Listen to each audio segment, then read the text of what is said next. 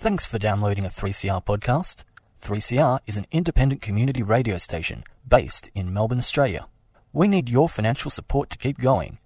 Go to www.3cr.org.au for more information and to donate online. Now stay tuned for your 3CR podcast. Asia Pacific Currents. News and labour issues from the Asia Pacific region. We strongly condemn the police that arrest the protesters. Saturday mornings at 9 o'clock. On Community Radio 3CR. Workers of the world should unite to fight this greedy capitalist. Brought to you by Australia Asia Worker Links.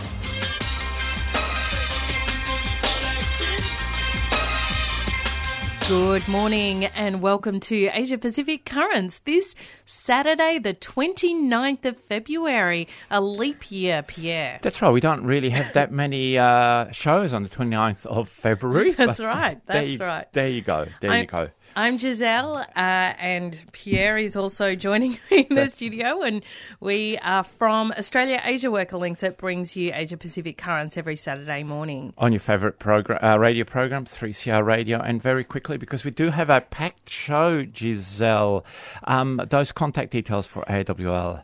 That's right. If you want to get in touch with us, you can find us on the web, allthews.aawl.org.au. You can email us at aawl@aawl.org.au, and we're also on Facebook and Twitter. So find us on those social media platforms. And today's interview, which is going to be a touch long, but there's lots to talk about. That's right. So we know that a couple of weeks ago we brought you news and information about the riots in, New Delhi in particular, but right across India in relation to the citizenship laws that have been implemented there and the National Register as well. So those two laws came in together.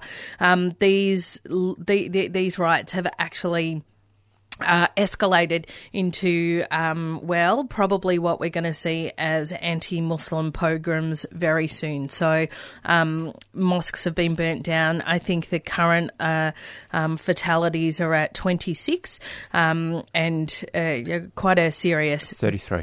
Thanks, Pierre. 38, actually. Sorry. A serious and desperate situation in India. So we're bringing you an update on that later in the program. That's right. And so we'll go straight to our news item. And, of course, thanks to Solidarity Breakfast for another interesting program just before us. And the music that we did cut off was Ruby Hunter. So go for it, Giselle. We're going to start in Pakistan last weekend. Another shocking incident occurred in the Pakistan mining sector when a rock face at a quarry mine collapsed in the Bampuka area of Buna. The landslide buried scores of workers. The latest report put the death toll at 10, at least 30 injured and some critically injured. The mining industry in Pakistan is an extremely dangerous sector for workers, with deadly incidents happening throughout the country. The death toll is an indication of the savage exploitation that workers face and the continued repression against any independent union organising. Terrible news there. We go now to Hong Kong, slightly more hopeful. While the spread of the new virus, COVID-19, has caused panic around the world, in Hong Kong it has become a catalyst for an unprecedented 5-day strike by the Hospital Authority Employees Alliance. The main demands were around overcrowding, patient-to-staff ratios, not enough protective equipment and workload issues. The Hospital Authority Employees Alliance has seen its membership surge in the last year in conjunction with the mass protests that rocked Hong Kong in 2019. This increase in unionisation has been a widespread phenomenon, with hundreds new unions being formed in Hong Kong. In Thailand earlier this week, the Thai Constitutional Court disbanded the main opposition party, the Future Forward Party, on the grounds of an alleged illegal loan from its founder, thanks, Pierre, Thanathorn Junggrun Gruangit. That's probably why most Thai people actually have nicknames. Like, I have a nickname, so there you go. The move led to protests erupting all over the country, calling for the party to be reinstated. Some of the protests went as far as calling for the government, headed by the ex-general Prayut Chan-o-cha, to step down.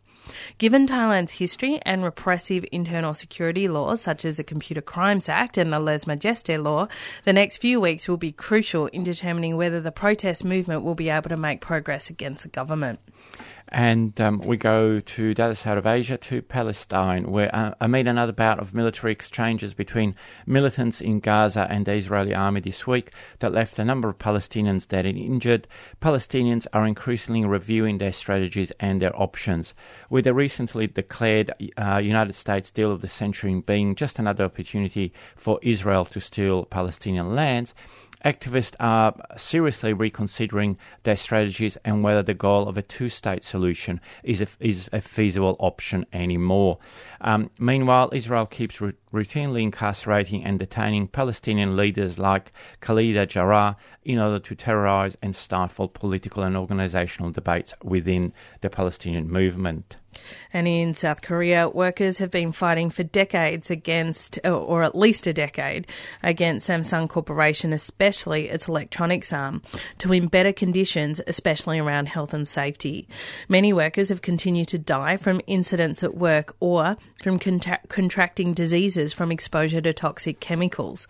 Recently, a highly publicised agreement between Samsung and the workers' rights group Sharps had raised hopes among workers for a better and safer future. Unfortunately, a number of recent events have showed that Samsung is once again positioning to avoid its obligations to provide for worker safety and corporate governance in the name of higher profits. Quite a disgraceful company, Samsung. It is. We go now for our last item into Kazakhstan, where the international campaign to free Erlan Baltabay, a leader of the Independent Oil and Energy Workers Union in Kazakhstan, from jail has continued into the new year. Baltabay was originally sentenced to 7 years in jail for his organising of workers in the oil sector, but after much solidarity actions, his 7-year sentence was commuted to a fine in August of last year. Nevertheless, late last year, he was again jailed for the non-payment of this fine. Unions all around the world are calling for an end to this, to the criminal cases against him and his immediate release from jail. That ends our news roundup for today's show. We'll go to a community announcement and then we'll be back with the interview on the killings in India. 3CR. Always bringing you the latest union news. They're coming after us at the moment. They want to get rid of penalty rates, the big push from businesses. They want to get rid of all the things that you and I have fought for. So there's tens of thousands of jobs gone, contracted out to sham contracting arrangements. On 8:55 a.m. and on the web, 3cr.org.au.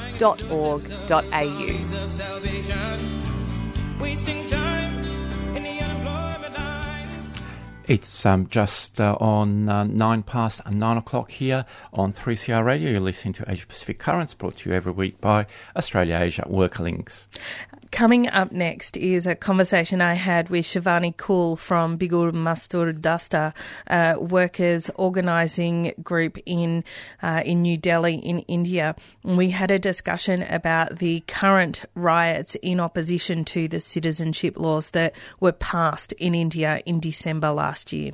As all of us know, the protests against Citizenship Amendment Act and National Register of Citizenship, that is NRC, and National Population Register, that is NPR, has been going on throughout the country for more than past 2 months.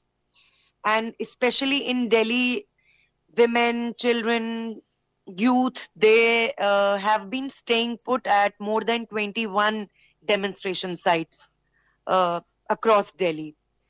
So on 23rd of this month, 23rd February, in a very well-planned and meticulously operated fashion, violence was unleashed by RSS, the Rashtriya Swayamsevak goons, and the fascist party, the BJP, on the peaceful protesters in one of the areas where the protests had been going on for a long time, Jafrabad, Seelampur. And in the aftermath of that state-abetted, state-sponsored violence against the peaceful protesters, then, in all places, especially in Northeast Delhi, communal riots started happening. And as of now, as per the official records, more than 39 people have lost their lives.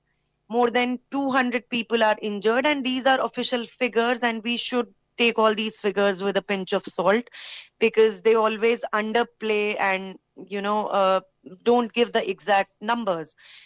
So right now, particularly in Northeast Delhi, situation is very tense, and throughout these, incidents of violence, the role of Delhi police has, come into question, because they have stood there as mute spectators, not intervening, because they had no such orders from Home Ministry, which is being taken care of by Amit Shah, who is a well-known fascist figure in India.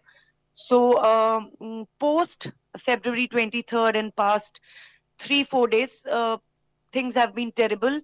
Since yesterday, there are, less such accounts, but prior to that, most of the cases of violence were gruesome, and there has been targeted attack on Muslim neighborhoods, properties owned by Muslims.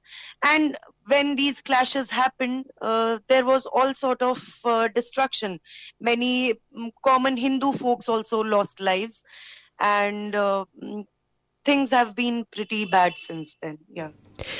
In the press, there are comparisons between what is happening in Delhi at the moment and 1984, so the anti-Sikh pogroms.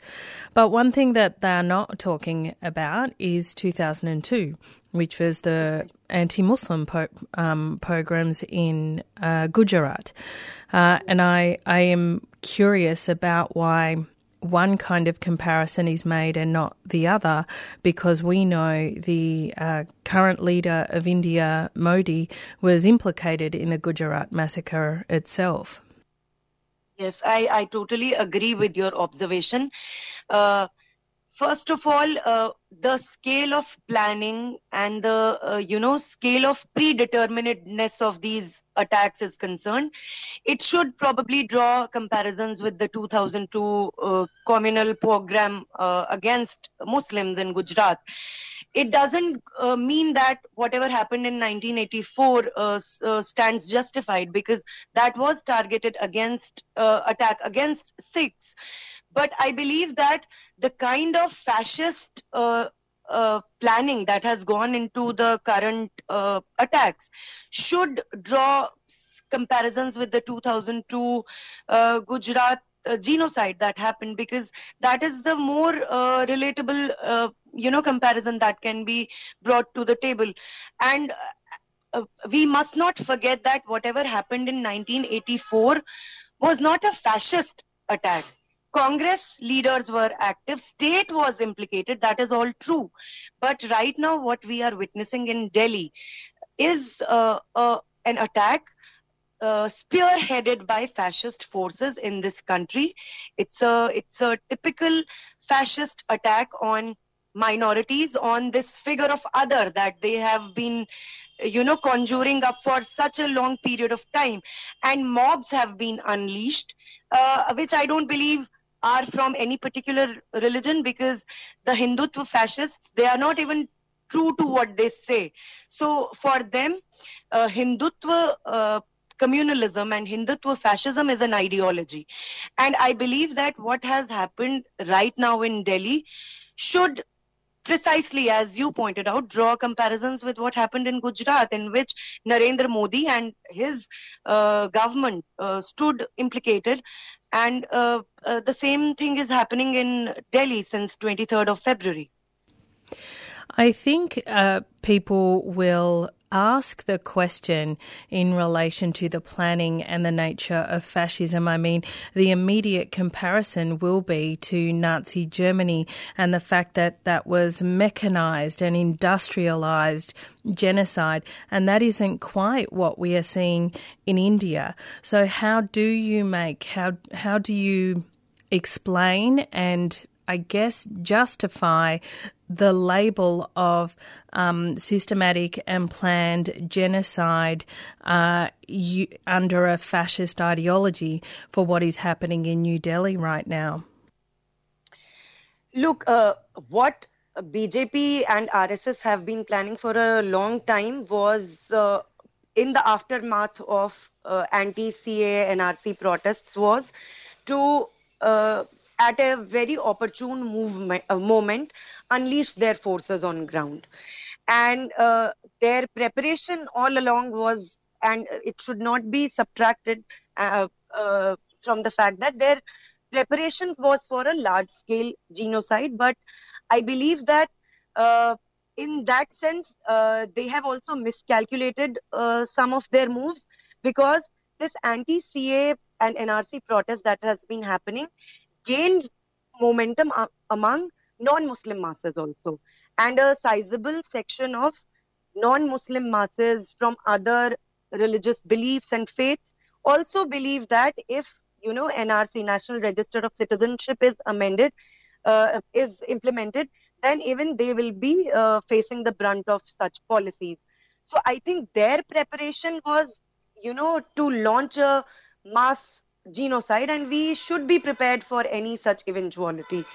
But I believe they also miscalculated on some plane, and many reports have come up where Hindus and Muslims have fought together and driven off these fascist mobs from their neighborhoods.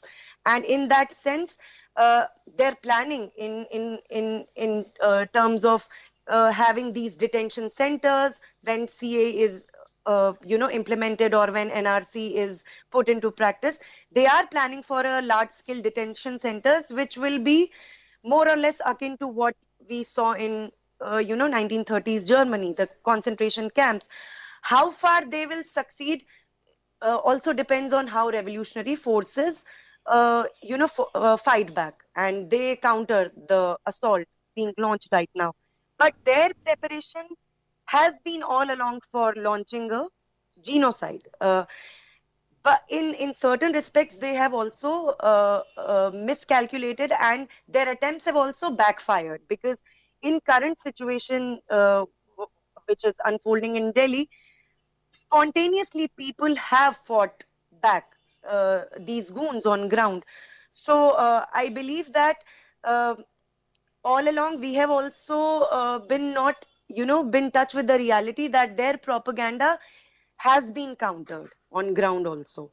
So the violence that has been unleashed, it reeks of what happened in 2002, but I think it will take more preparation on their part also, and because they have been failing on every other front.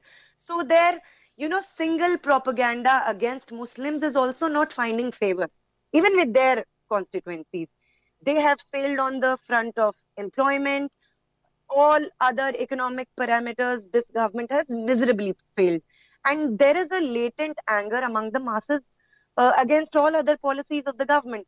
So every time you are raising the bogey of, Muslim as a figure who is taking away your employment, or who is, after your wives or daughters, it won't find favor with the people who are in touch with the reality, who know from their lives that, the government policies in past 6 years have actually caused a lot of misery, a lot of pain, and all the problems that they are facing in their lives right now.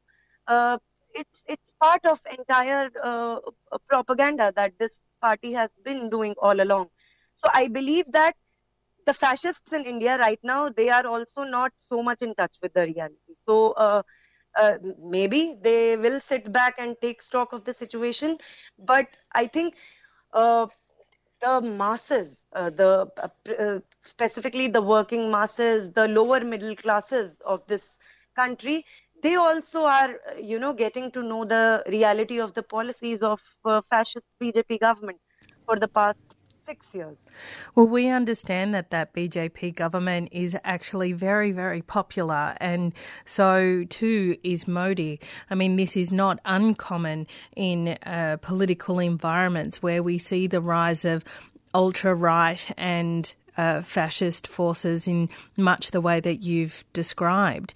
And you've touched on this in the last part of your discussion where you were talking about the masses and some of the revolutionary forces and so on. But we know that the job of fascism is to break once and for all the power and the strength and the spine of the workers' movement in order to usher in what is the death decay of capitalism to save it in its final hour.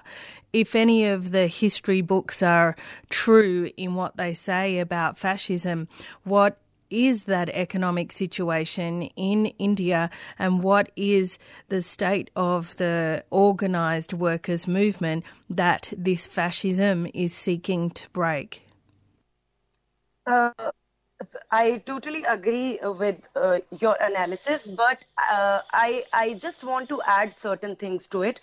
First of all, it's true that BJP government and Narendra Modi, for that matter, enjoyed some sort of popularity for some time, and a sizable section among the working masses also believed that maybe a strong figure like Narendra Modi or a government like BJP can turn things around, because the lack of political consciousness among the masses, particularly in a country like India, is glaring. But over a period of time, this narrative has been challenged. To some extent, the revolutionary forces present right now in India are responsible for changing that narrative, but I believe that to an extent, the way in which the policies of this government unfolded. For example, on economic front, the state of employment right now in India is terrible. In past 50 years, the unemployment rate has been at its highest, 7.5%, and that is according to the official government figures. If government is saying 7.5%, definitely it will be more than 12 to 13%. Most of the public institutions built on the people's resources are being privatized in a very systematic fashion. So the railways has been given to private players. The government-owned telecom sector is being given to the private players. LIC, the Life Insurance Corporation, the National Insurance Corporation of India, owned by having a major stake by Government of India, it's been given to corporates. So all these things are also unfolding. At the same time, when BJP is also trying to build its fascist narrative. Now, people also know from their lives and from their experiences that whatever promises this government has made for the past 6 years, not a single one of those promises have been fulfilled. So the, promise of giving 2 crore jobs in a year, promise of economic prosperity and all such things, they have proven totally, groundless. So I believe that this narrative of PM Modi or fascist BJP being unchallenged is now being questioned. So the mainstream media does not tell us all these things, and whatever news even people in other parts of the world are receiving will be through these media outlets. But believe me, this narrative is getting challenged. For example, our organization for past 15 days has been organizing a foot march across Delhi. So we have covered more than 250 kilometers on foot. We have addressed more than 150 public meetings, and we are going across working class neighborhoods and, neighborhoods where Hindu-Muslim population are living together. neighborhoods where lower middle class people are living, and we have been receiving tremendous response. And all these policies of BJP government, and specifically what they are doing with CA, NRC, NPR, we are taking the message among the masses, and we are getting a tremendous response. So I believe that this narrative is also getting challenged. It should not be seen as if that, the fascist propaganda is not getting challenged. It is.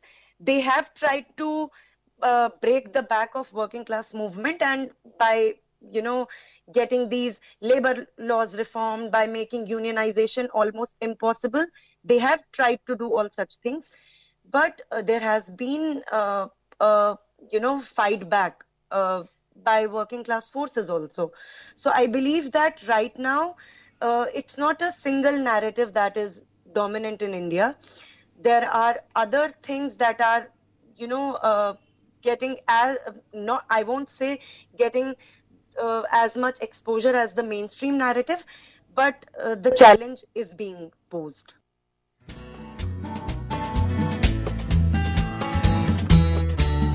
This is Irene Bolger, former Secretary of the Nurses Federation in Victoria. Throughout the nurses dispute in 1986 and the waterfront dispute in 1998, 3CR was always there, broadcasting the voices of workers in struggle. You're listening to 3CR Community Radio, and we're broadcasting live from the Bay-Eater Chicken Strike here in Melbourne. We've just seen all of the thousands of nurses walk through to their meeting, and people from different unions showing their solidarity. 3CR, radio for the workers, by the workers, since 1976. It's 27 minutes past 9 o'clock. You're on Community Radio 3CR. You're listening to Asia Pacific Currents. That interview was with Shivani Kool of Bigul Mazdoor Dasta, a workers' rights union organisation based in New Delhi in India, speaking about the anti-citizenship laws riots that are happening there at the moment. That does bring us to the end of the program. I did want to quickly announce that Australia Asia Worker Links has a public meeting on Tuesday, the 3rd of March, to actually start discussing what a possible international workers' response could look like in relation to the growing threat of fascism at the moment, a real threat on the cusp of war as we are internationally. So a very, very necessary discussion to have. We intend to have international participants in that meeting. So if you're at all interested in participating, please get in touch with us and let us know. And that's really the end of the program. We've got Palestine remembered just outside the door, so that's great. So we'll be back next week with another program of Asia Pacific Currents, brought to you every week by Australia Asia Worker Links here on your favourite community radio 3CR. But that's all from me, Pierre Morrow. And me, Giselle Hanna. Have a great day and stay tuned to 3CR Radio.